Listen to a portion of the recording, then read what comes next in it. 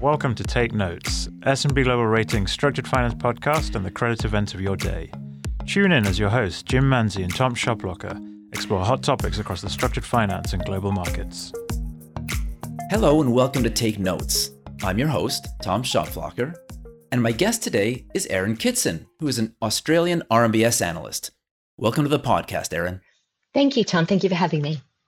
As with the United States, a primary funding source for Australian mortgages derives from mortgage-backed securities.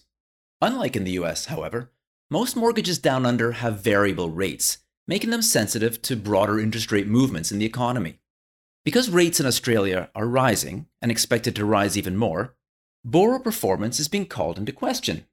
Now, a note for our American listeners, the term arrears in Australia is synonymous with the term delinquencies.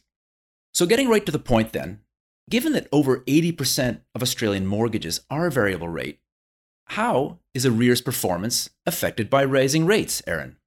Thank you, Tom. Well, look, quite simply, a higher variable rate exposure across the Australian RMBS sector increases sensitivity to interest rates because as official cash rates are increased, as they are at the moment, lenders pass those generally straight through to borrowers, so higher mortgage repayments are expected and required fairly instantaneously, resulting in, for some borrowers, arrears pressure, and that flows through pretty quickly. Now, the economy is still performing reasonably well in Australia with unemployment quite low. However, like in the US, there are inflationary pressures, which is the reason why the government is tightening its monetary policy. So given that there are some strains in the economy, I think it's a reasonable question to ask, how do we expect arrears performance in the current environment to compare to what we saw back during the global financial crisis? Yeah, sure. Look, I think at this point, we're not expecting to see the same peaks that we observed in arrears performance following the financial crisis, particularly in the non-conforming sector. And that's for a few key reasons. So as you pointed out, unemployment is at historically low levels and certainly at lower levels than what it was in the aftermath of the financial crisis. And also another important point is that lending standards overall have generally been strengthened since the financial crisis, with much more scrutiny by regulators placed around debt serviceability assessments and standards. So I think those two factors combined, mean that we expect the peaks to be lower than what we observed during the financial crisis. Okay, now I understand that since the financial crisis anyway, that loan sizes have increased substantially. So could you explain to us why that is and what the impact will be? Sure. Now, I think in terms of the increase in loan sizes, they've really crept up during the pandemic. So we, see quite a big uptick in loan sizes in new lending across the broader Australian mortgage market.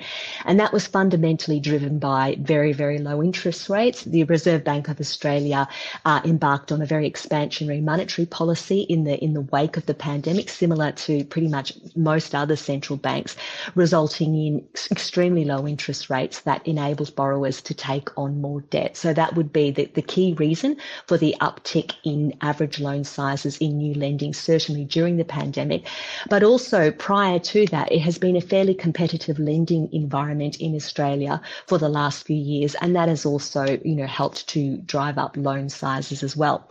Now, in terms of what the impact that has, prima facie larger loan balances, and particularly for those borrowers who've had their loans originated in recent years, means that you're facing bigger increases in mortgage repayments now that interest rates are going up, particularly for more highly leveraged borrowers. You carried out a scenario analysis in which you explored the sensitivity of household income to increases in mortgage repayments. Tell us a bit about this study. Sure. Look, the study, it's a fairly simple study, a hypothetical study, looking at the proportion of household income that would be used to cover mortgage repayments under rising interest rate scenarios. Now, for the average mortgage repayments, they've been calculated using the average loan balances for each transaction vintage in both our prime and non-conforming sectors. And we've also used the weighted average interest mortgage rates for each transaction from our securitization data set as well, and compared that to a proxy for household income to see, I suppose, a gauge really the resilience of the sector to rising interest rates. And I believe you did the study for both conforming and non-conforming mortgages. Is that the case? Yeah, so in Australia, the vernacular we use is prime and non-conforming. And what we mean by a non-conforming mortgage is a mortgage that typically would fall outside of your standard bank lending criteria. And that might be due to features such as the loan size, the loan to value ratio, or the borrower type, for example. But one of the key differentiators between, say, a prime RMBS pool versus a non-conforming RMBS pool is the presence of credit impaired borrowers or borrowers with prior credit events.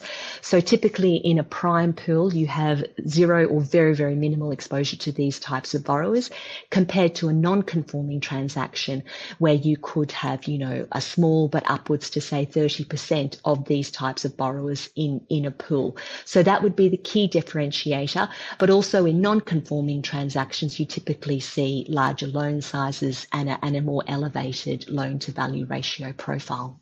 Okay, but non-conforming doesn't necessarily mean that you have credit impairment. It could be that the loan size is unusually large. Is that correct? That's correct. So in a non-conforming transaction, they're not all credit impaired borrowers. Some could just be borrowers with very large loans or very high LTV loans. Okay, so this is similar to the case in the US where we have our non-agency space and our jumbo space, etc. That's correct. But because Australia is our market is much smaller than the US, you probably get more of a mixture of those types of loans in a non-conforming transaction as opposed to a straight jumbo pool, for example, in the US, given the much bigger size of your market. Right, that makes sense. So what were the principal findings of your study? Sure. Well, in terms of the principal findings, not surprisingly, those vintages with lower average loan balances demonstrated higher resilience to interest rate rises by way of the fact that the mortgage repayments for those earlier vintages comprised a much smaller proportion of household income, even under rising interest rate scenarios. So latter vintages, so certainly the 2021 vintages, were more exposed given that they just haven't had the same period of time for that loan to pay down. But across the board, particularly in the prime RMBS sector, for most vintages, even under significant or up to a 3% increase in interest rates, still the proportion of household income required to cover those higher mortgage repayments was still under 30%, which is a typical measure of mortgage stress. So given that the non-conforming sector has more exposure to large loan balances, is the non-conforming sector more exposed to increases in interest rates? Yes, prima facie, yes, because those larger loan balances will mean a higher increase in mortgage repayments. But I think that's not the only reason larger loan sizes why it is more exposed to rising interest rates and also rising inflationary pressures. Non-conforming transactions in Australia have quite a high exposure to self-employed borrowers, with most transactions having around 50 to 60% of those types of borrowers in those pools.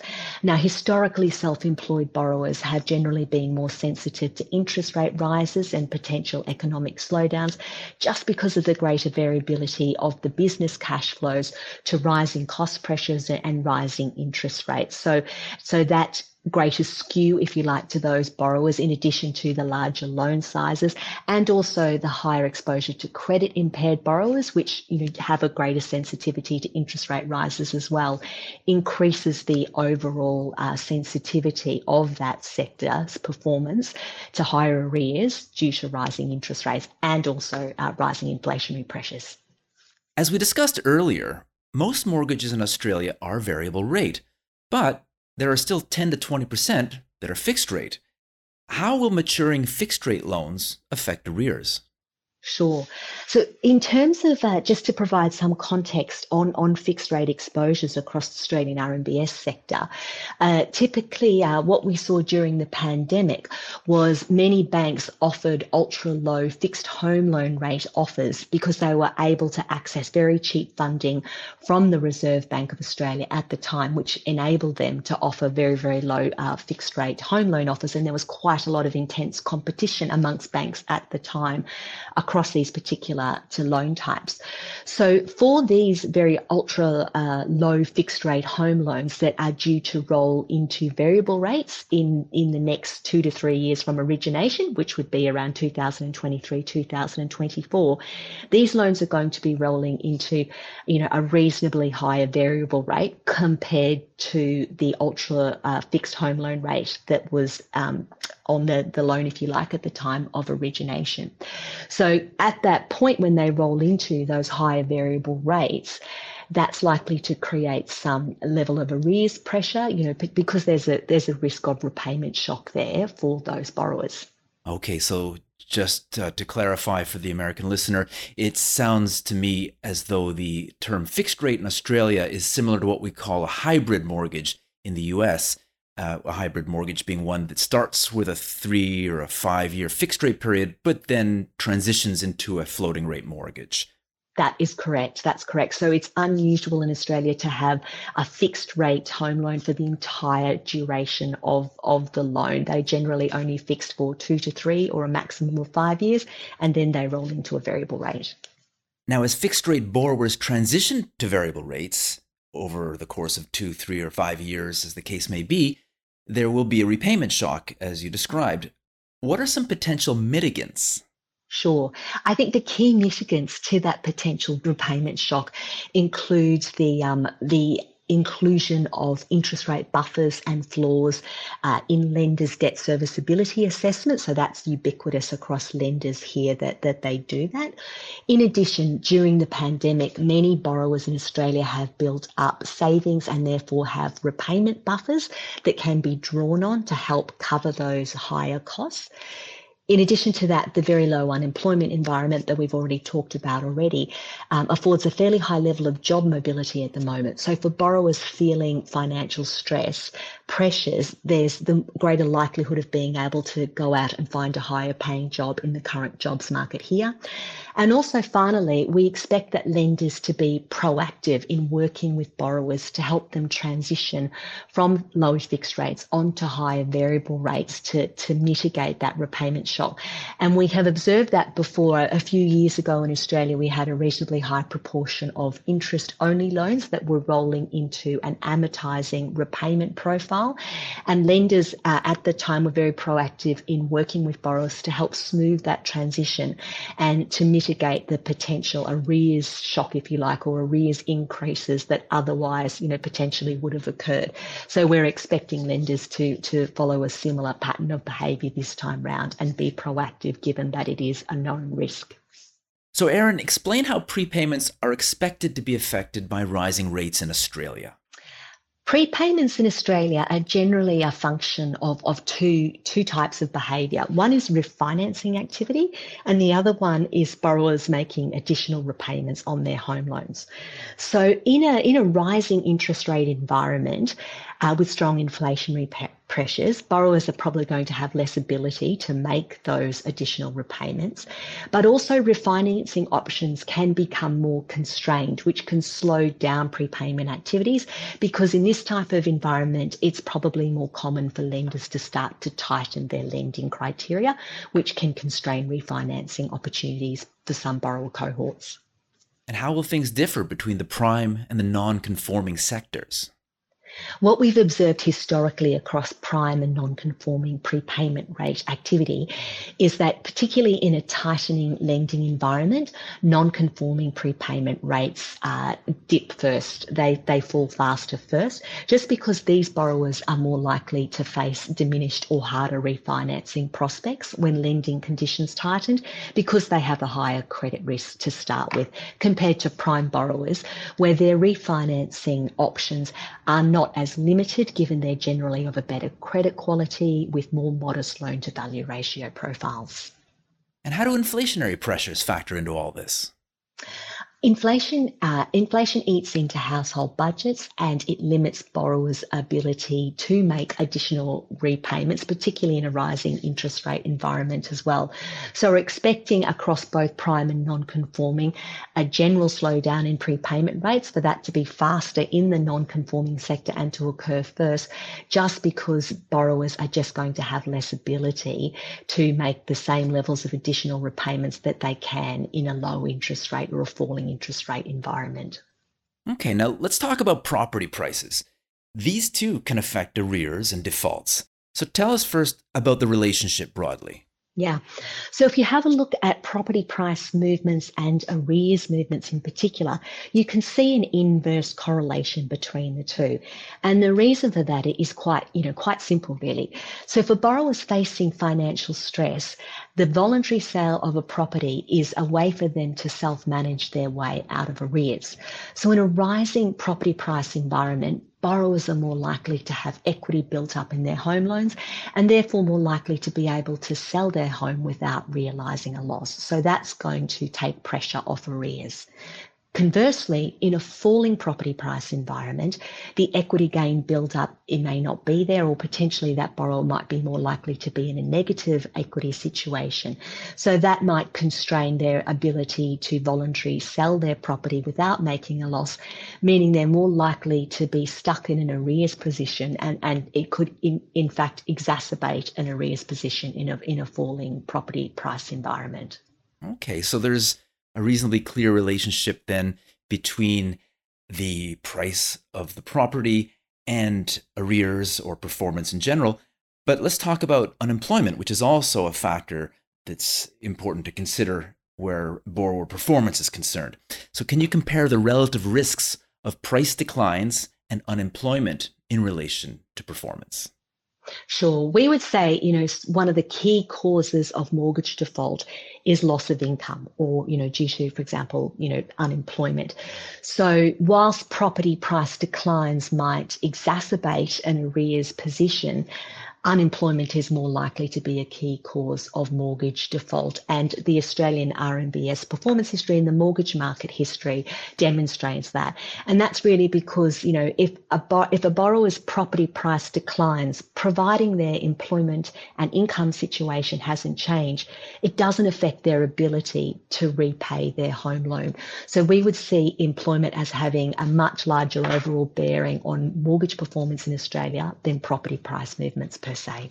Okay, and trying to put all the pieces together here, what's the role of interest rates where home prices are concerned? Like many other markets, interest rates are a key demand side factor influencing property price movements. And this has been most recently being demonstrated in Australia during the pandemic, when the very expansionary monetary policy situation resulted in very, very strong property price gains of over 20% during a 12 to 18 month period. So the other important thing is, interest rate movements certainly have a large influence on property prices, but the underlying demand supply imbalances can also further exacerbate those interest rate movements as well, depending on where you're at in a property cycle. And looking at the mortgage-backed securities, how does geographic diversity play a role? Geographic diversity reduces the impact of a localised property market downturn in RMBS portfolios. Now, like in other places like the States, not all property markets move in sync at the same time. So, one market experiencing a big downturn might be mitigated by property market experience in other parts of the country where the price declines are not as significant. And a case in point in Australia is the state of Western Australia, which after the mining boom downturn, which followed the global financial crisis, saw quite a large flow-on effect to property prices given the large role and importance of mining to that state economy. So for loans in that state at that time, we did see large property property price declines and higher arrears and bigger losses on properties there. But in terms of the overall portfolio impact and ratings impact, it was negligible because of the great geographic diversity across most portfolios, which limited the extent of the loss and the arrears performance for loans in that state at the time. Finally, ratings upgrades have exceeded ratings downgrades across the broader Australian RMBS sector for the past 5 years. First, what can that be attributed to? And second, what are the expectations for ratings going forward? The key rationale for the strong rating performance that has been observed across the RMBS sector in recent years is really attributable to the strong build-up in credit support across many transactions and the solid collateral performance as evidenced by the low arrears and losses. Now, the credit support build-up that we have observed has been driven by the strong prepayment rate activity in recent years, and that's been enhanced by strong refinancing activity, and certainly during the pandemic, borrowers being able to make additional repayments on their mortgages with the build-up in savings. So that's all contributed to a faster pay down in mortgages and faster credit support build-up. And as most transaction structures here generally will pay sequentially for a defined period before switching to pro rata, that means that you get significant deleveraging depending on the prepayment speeds in transactions, which obviously means there's more likely to be rating upgrades, particularly for those higher rated tranches.